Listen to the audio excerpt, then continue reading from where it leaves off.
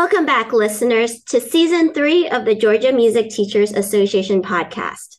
I'm delighted to bring you another set of wonderful episodes and interviews this season that I hope you will enjoy. We'll be doing things slightly differently this season. Some episodes will contain our usual interview-based content, while others will highlight performance achievements of our members. I'm excited to introduce Chenny Gan as our guest for today's episode. We'll be talking and listening to a track from her Classic Meets Jazz series. So without further delay, let's get to this conversation. Hello, Chenny. Hi there, baby. How are you doing? I'm good. I'm excited to hear your story and to hear your music. So let's get started just with a background question. Can you introduce yourself to me and to our listeners? Yes, I'm Chenny Gan. I'm 41 years old. I immigrated to the United States from China when I was 8 years old, and I've lived almost all my life in Georgia. I have two master's degrees in piano performance and collaborative piano, and a doctorate from the University of Southern California, with majors in musicology and minors in music theory and jazz studies. And during one of my master's studies, I studied for a summer in Salzburg, Austria. And that was a summer where I met my husband hiking. And so I've also lived in Germany for much of my life. And right now we commute a little bit between Georgia and Germany. So today it was minus 10 degrees Celsius. I don't know what that is in Fahrenheit, but it's like very, very cold. There's about 10 inches of snow on the ground here, but it's very beautiful as well. And yeah, I love music. And as you can read in my bio, I love being adventurous with music, trying new things, such as combining jazz and classical music or performing in different ways for different audiences or different locations, combinations, etc. So, can you take us a little back to the beginning of your musical journey? How did you get started in music?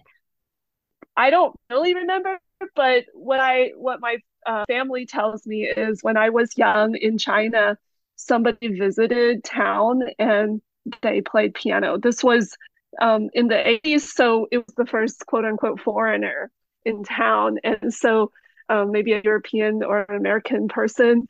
And I thought this was a pretty neat instrument, so my mom gotten for me. It was not very easy at the time. And we probably had the first piano on the block.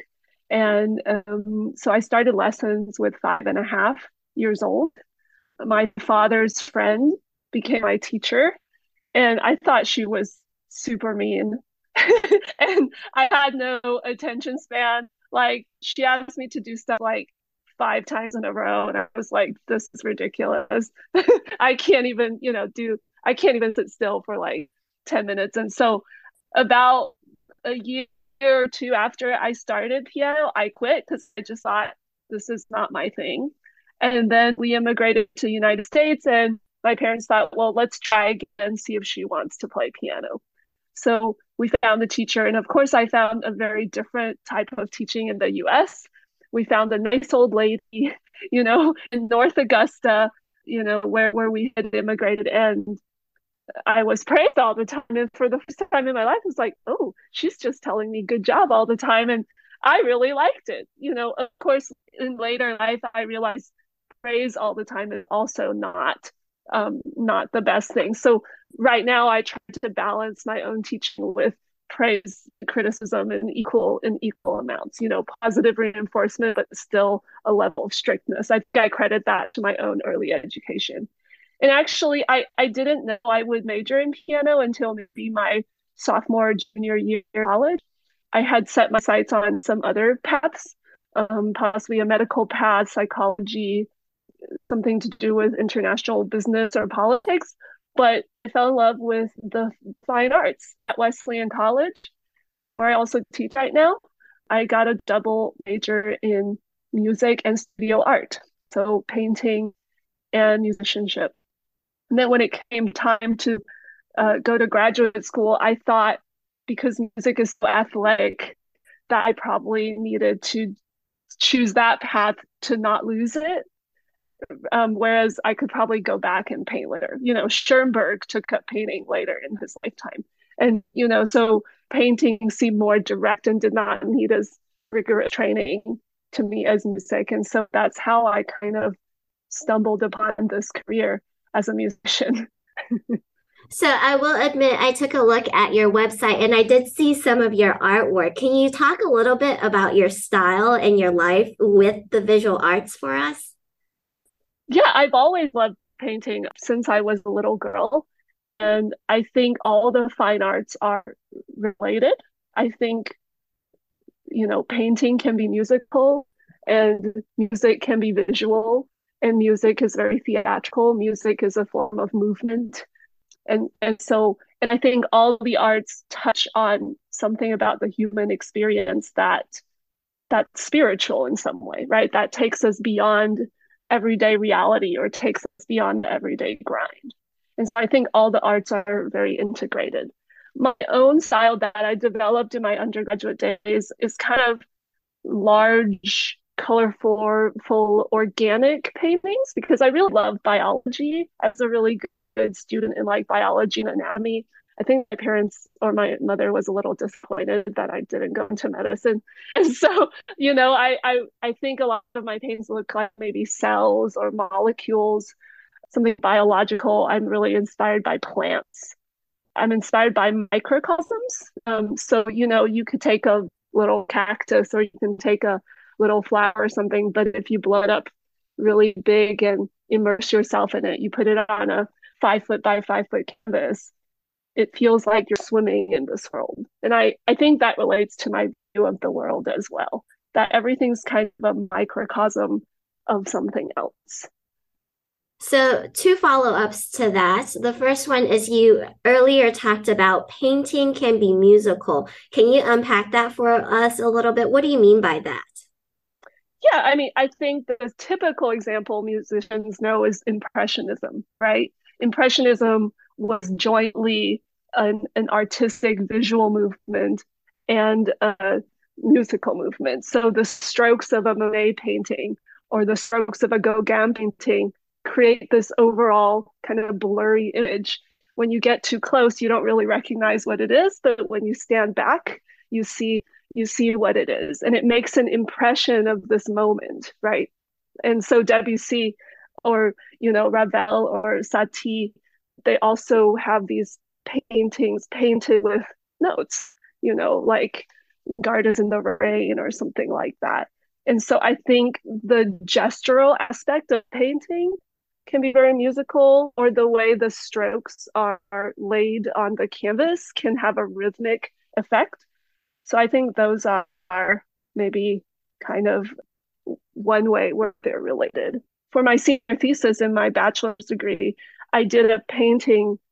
I did a art exhibit with a concert. So I made a painting for every piece on my concert, and then I recorded a CD of that. So let's say, I don't know, the third movement of a Schubert sonata is kind of a two-part, minuet and trio or something. So I made this binary. I put a binary figure into the painting. I made it very small because in a sonata form, the minuet and trio is kind of the tiniest movement in comparison to the other three. So my other follow-up question was you talked about the size and you referenced looking at a cactus and then zooming in and then really like putting it on a large canvas, and it made me realize when I look at your paintings online, I have no idea what the proportions are. Do your paintings tend to be kind of larger than life sized? Yeah, the ones online are usually about 5 or 6 feet tall. Yeah, they're quite large. And do you sell your paintings at all? I did, and I still do, or I also look for adopters for them if anybody wants to hang one in their home and just take it. I mean, I'm lucky that I don't have to make my living from that now. And so yes, I would sell them or give them away or loan them out to anyone who wants one because I don't have enough space for them.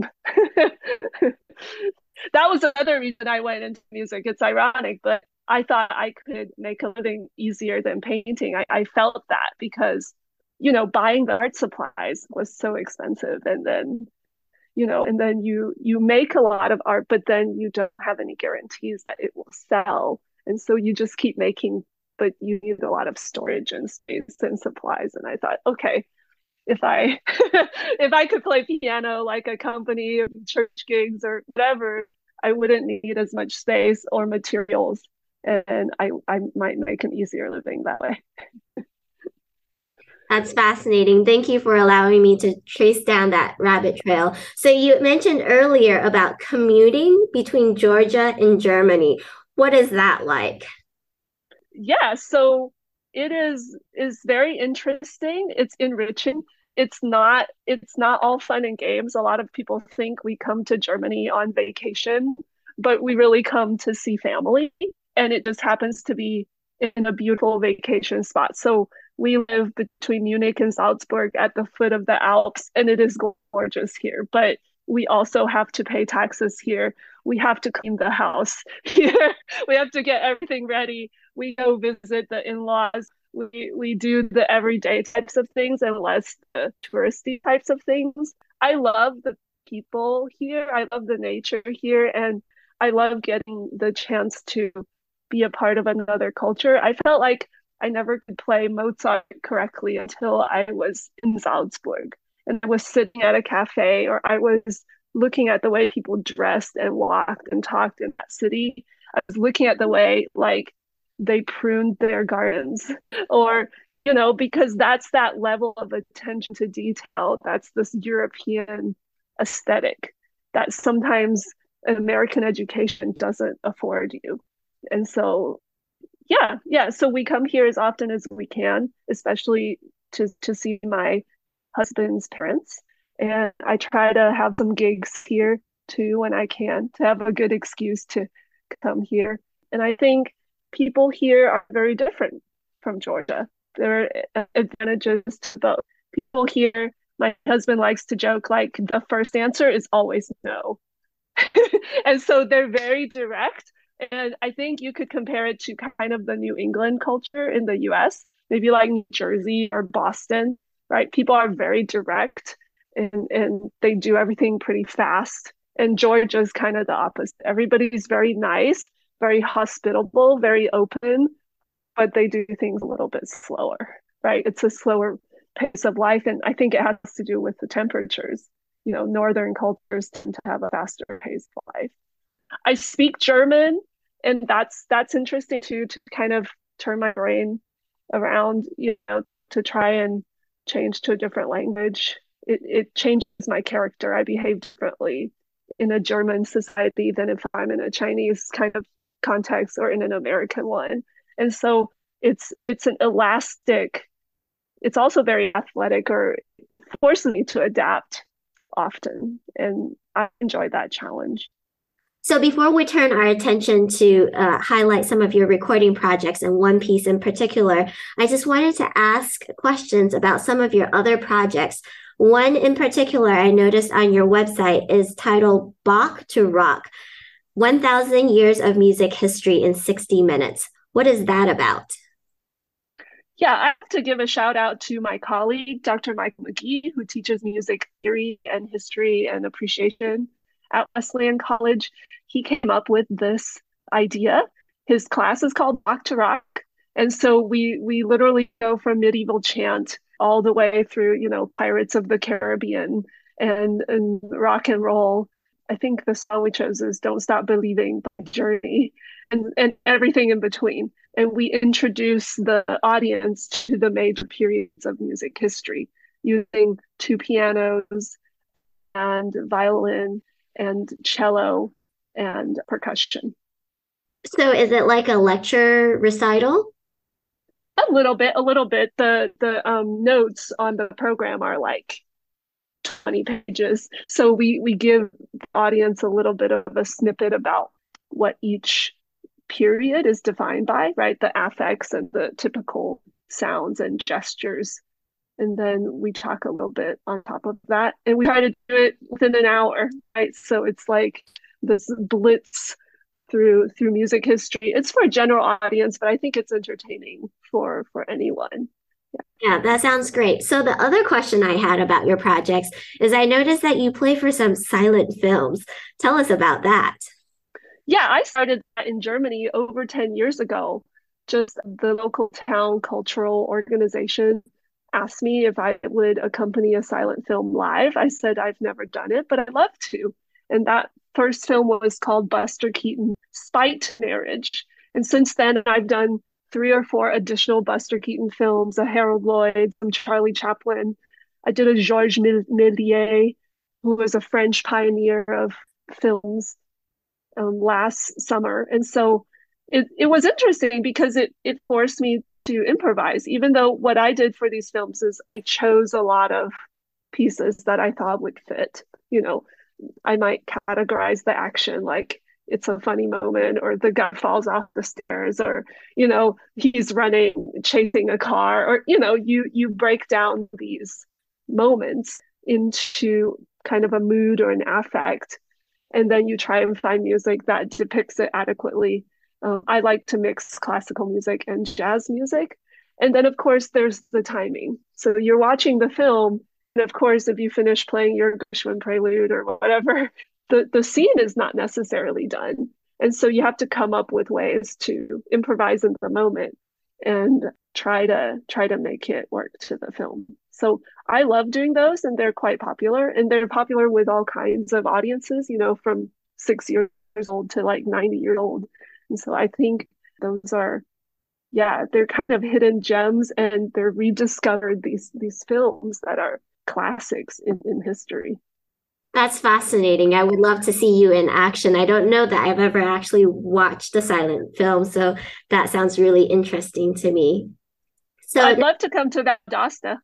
oh, If you know anybody, anybody who in nursing homes or like schools have asked me to do them because children love these too. The communication is just very transparent from the actors. yeah, so I guess that's an interesting follow-up question. I suppose all you need is a movie and a projector and a piano, and then you're good to go. Is that right? Yeah, yeah. And I've played on all kinds of pianos in all kinds of theaters. They have these old traditional theaters with these honky tonk pianos. I played on electric grand pianos in an hour setting. So they would project the film on a quad or like a park or something. And I've also done just like concert grand pianos in a concert hall or something. So yeah, yeah. Wow, that's great. Let's stay in touch and chat about that for sure.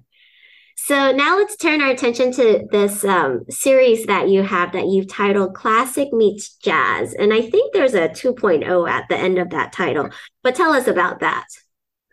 Yeah, so I've loved jazz for a long time, probably since I was 15 or 16. When I was in high school, my private teacher gave me a book called 20s, 30s, and 40s Showstoppers. You may still be able to find this at the sheet music store. And so I just read through that book. Of course, everything was notated out, but the harmonies and the sounds were interesting, jazz harmonies, and then the syncopation and the swing feel. And so I had some teachers who were not into jazz at all. In fact, even teachers who thought it might mess up my technique. I don't know if you read some of Joseph Hoffman's treatises, the famous pianist, the turn of the early 20th century. Readers write in and say, Mr. Hoffman, what do you think of this ragtime stuff? He says, that stuff is bad. It's bad for fingers. So, which is not true. Any kind of music can help you become more musical, I believe, and can help your technique, or it just has a different aesthetic. And I understand that jazz also had a problematic history, its association with bars and then, African American subculture. And so, in certain regions and times, it was not sanctioned. But we're coming into an age where jazz is now academic, right? Almost every university has now a PhD or master's in jazz studies. And so it's become America's classical music. And we're learning that it has just as many, if not more, intricacies than anything written by Mozart, Chopin, Beethoven, Rachmaninoff. In fact, a lot of those composers love jazz. Ravel loved jazz. Rachmaninoff loved jazz. Even Beethoven in his late sonatas explores sounds of jazz. Not that he knew what they were called, right? And so, yeah, so I just kind of secretly or by myself, I taught myself, and then I took workshops where I could. And the great thing about jazz is you learn it by listening and you learn it by doing, even outside of the academy. And so I learned it myself. And so I like to create programming that combines both of those styles and more. The 2.0 is where I really try to fuse classical pieces and jazz pieces together rather than saying, okay, the first half of my concert is classical music, the second half of my concert is pre-written jazz stuff. So this is the first time that I truly improvise or compose my own arrangements of pieces. And so the 2.0, I haven't recorded anything that yet. Wow, that's great. Okay, so let's talk about this piece that I picked out of this series. I'm gonna butcher it, but Schwanensee, is that how you say it? Schwanensee. And Okay. that's Swan Lake in German. Yeah, it's from an album I recorded with a jazz trio in Germany. And the album itself is called Wassermusik. Wassermusik means water music. So we chose pieces that had to do with water. So there's Die Forelle in there. There's Aquarius, Somewhere Over the Sea, different pieces having to do with water. And is this a piece in this recording? Are you improvising it or have you notated it or is it someone else's arrangement? So I was inspired. I don't know if you know Kevin Olson, the great arranger. He writes a lot of great intermediate, kind of late intermediate books. I think FJH, right, is his publisher. He teaches in Utah. I met him recently on Zoom. And I bought this Classic Meets Jazz album he has. I think it's out of print now. And this was one of the songs in there. So I was inspired by that. So my little intro is inspired by that, but the rest is improvised completely. So no, nothing is notated. And we have 4 or 5 different takes from the recording, and each take is different. We just happen to choose the one we like the best. And that's kind of the spirit of improv. I guess one could write things down, but then it feels less spontaneous. It's probably safer to do so. But in the world of the bona fide jazz musician, we have to improvise on the spot. Yeah, so I think that was going to be my follow-up question. I think you led us into it perfectly. What's the difference? Because you've recorded both styles, you've recorded classical and jazz pieces. What's the difference in process between recording classical and jazz? And you've talked about just now the improvisatory nature of jazz, but are there other aspects that might be different that's not immediately obvious to some outsider? Yeah, I mean, I would say a classical performance or recording is the most perfect you can get of the information that the composer has given you before, right? The best dynamics, the best tempo, the least missed notes that's written down. Yeah, and the most consistency. And then with jazz, which is a rhythmic music and it's based on these harmonic progressions, I mean, you have to keep those harmonic progressions in mind. So you're thinking lines in your head or you're hearing the main melody. There are different ways to think of improv. One way is to take the melody and kind of go a little bit off of it, like a conversation, or like saying the same sentence with different emphases. And then another way is thinking of purely the harmonic progression, and you're thinking of the lines that fit with that. For example, if it's C major, what would be the notes that fit it? If it's a B flat 7 chord, what would be the scale notes that would fit it? So there's several ways and approaches to improvisation. And then the rhythm, of course, which I mentioned before, because I think in classical music, you can have a little bit of rubato or you can have a little bit of forgiveness from the audience if you deviate from perfect rhythm. But in jazz, that's almost immediately obvious because if the rhythm is not solid, if it's not in the groove, then it kind of misses the original flavor of the music. So I know in classical recording, a lot of times they will do multiple takes of a specific section, and then the audio engineer will do a lot of edits so that he edits in the take that has the most correct notes or is the most successful. Do they do that for jazz recordings since it's so improvised and organic? I don't know personally for our album. No, we every piece is a full take of that track, and then we do 4 or 5 different takes, and we improvise differently each time.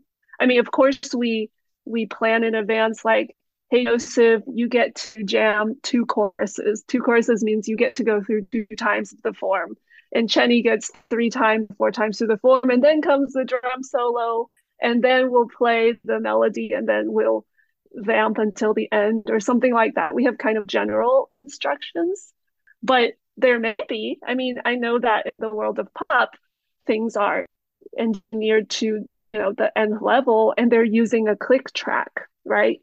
A click track of perfect rhythm, and every studio musician is on that click track. And so you can patch every single measure if you wanted to. You can adjust the intonation, but we didn't do that because we didn't have a click track. Our metronome was the drummer, yeah, and ourselves, so it's a little bit more organic. Yeah.